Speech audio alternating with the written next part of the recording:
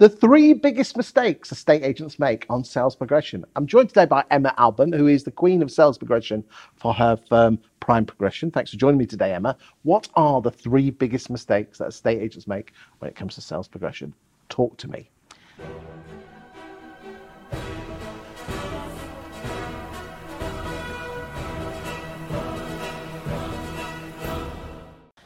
One of the biggest mistakes that estate agents make is thinking that clients know what steps they need to take once the sale's agreed. Okay. So I think there's a belief that they are selling or buying properties, so they'll go away and they'll do the necessary, and they won't. The level of conversations that we have had with sellers and buyers, and not just first-time buyers, some who have moved several times, and they say, I phoned my solicitor and I said I wanted to use them, so I'm just waiting them now to let me know when there's a date. That's it. Yeah. So there is so much work to do to be educating the clients. And the sooner that you can do that, even right at the point of agreeing their offer, taking them through the next steps. We do provide a sellers and buyers guide that our agents can send out to their sellers and their buyers, and it will walk them through what to expect.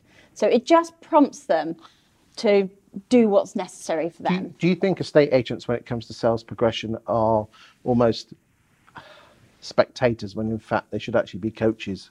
Yes. You think? Yes.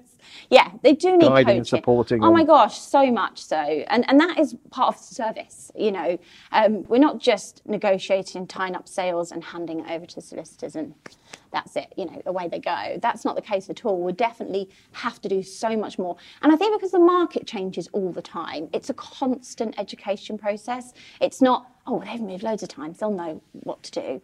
Because it's not the case. And I think as we come on with technology as well, more people are using portals and things like that. So giving those introductions, and actually with the portal that we use, that really helps them to see what's next. This is what you can expect. And it gives, estimated timeframes of what to expect. That's the Mio portal, which is a sales progression portal, which other ones are available. Yes. But we're not here to publish Mio, but they're a good firm. Course, good yes.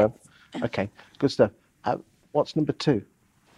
Thinking that solicitors will take charge and take care of everything once the sale's agreed. Okay, but it comes back to what we were saying before, not being a spectator, but being a coach or a driver. Yeah, absolutely. And so you really do have to work with the solicitors to find out what they need from you and what they need from their clients so you can help them get it. So it is working with them and just supporting them through the process as well as your clients, really. Do you, obviously you're chasing sales and it is your profession to chase sales. Do you find that the competence of other estate agents chasing the sale in the chain has, because you've been doing it for quite a while, has improved or decreased? Be honest, don't mention names. No. Wow. No. How long have you been in the game of sales progression? Sales progression, 10 years. Estate agency, it's gone downhill. 18. Because the average sales time at the moment is 19 weeks. Roll the clock back 10 years, it was 12 or 13 weeks. Do you think a lot of that is to do with estate agents and their chasing, or is that to do with solicitors and mortgage companies just taking longer? Or a bit of both? I think a bit of both, but probably not collectively working together. That's it? Yeah, as a team. And I go back to updating twice weekly. That our current turnaround time is 89 days. And it is because we are building better relationships. What's your turnaround time? 89 days. 89 days? To exchange from when we get the memo sale. That's not bad, is it? No. That's 12 weeks? That's our average time, yeah. So by taking a professional sales progression or having someone in your firm who's actually dedicated to it, you could get your sales down from 19 weeks to 12 weeks? Yes. And again, you're going to be dealing with properties that are in chains. Yeah. So you're probably having to chase the others as well for you. We do. We do. We should be sending bills out. We do. Just last week, I was reading two links down from me in the chain. Someone else's Section 106. Not, just nothing to do with me, but I knew there was something in there from experience that I knew I could help satisfy inquiry and not cause us weeks more delay. So that, experience, working together with everybody that's involved. Do you know, a lot of the time, I never hear from other agents in our chains. which is phenomenal. And I actually, in my time of sales progression, have met other sales progressors who only actually speak to anyone else in the chain when they're ready to exchange. And I just think, gosh, so much could have gone wrong in all those weeks. You could have lost a link at some point, and your clients are unbeknown. All this work's going on. Everybody's incurring fees and time. You have to keep in contact with that chain.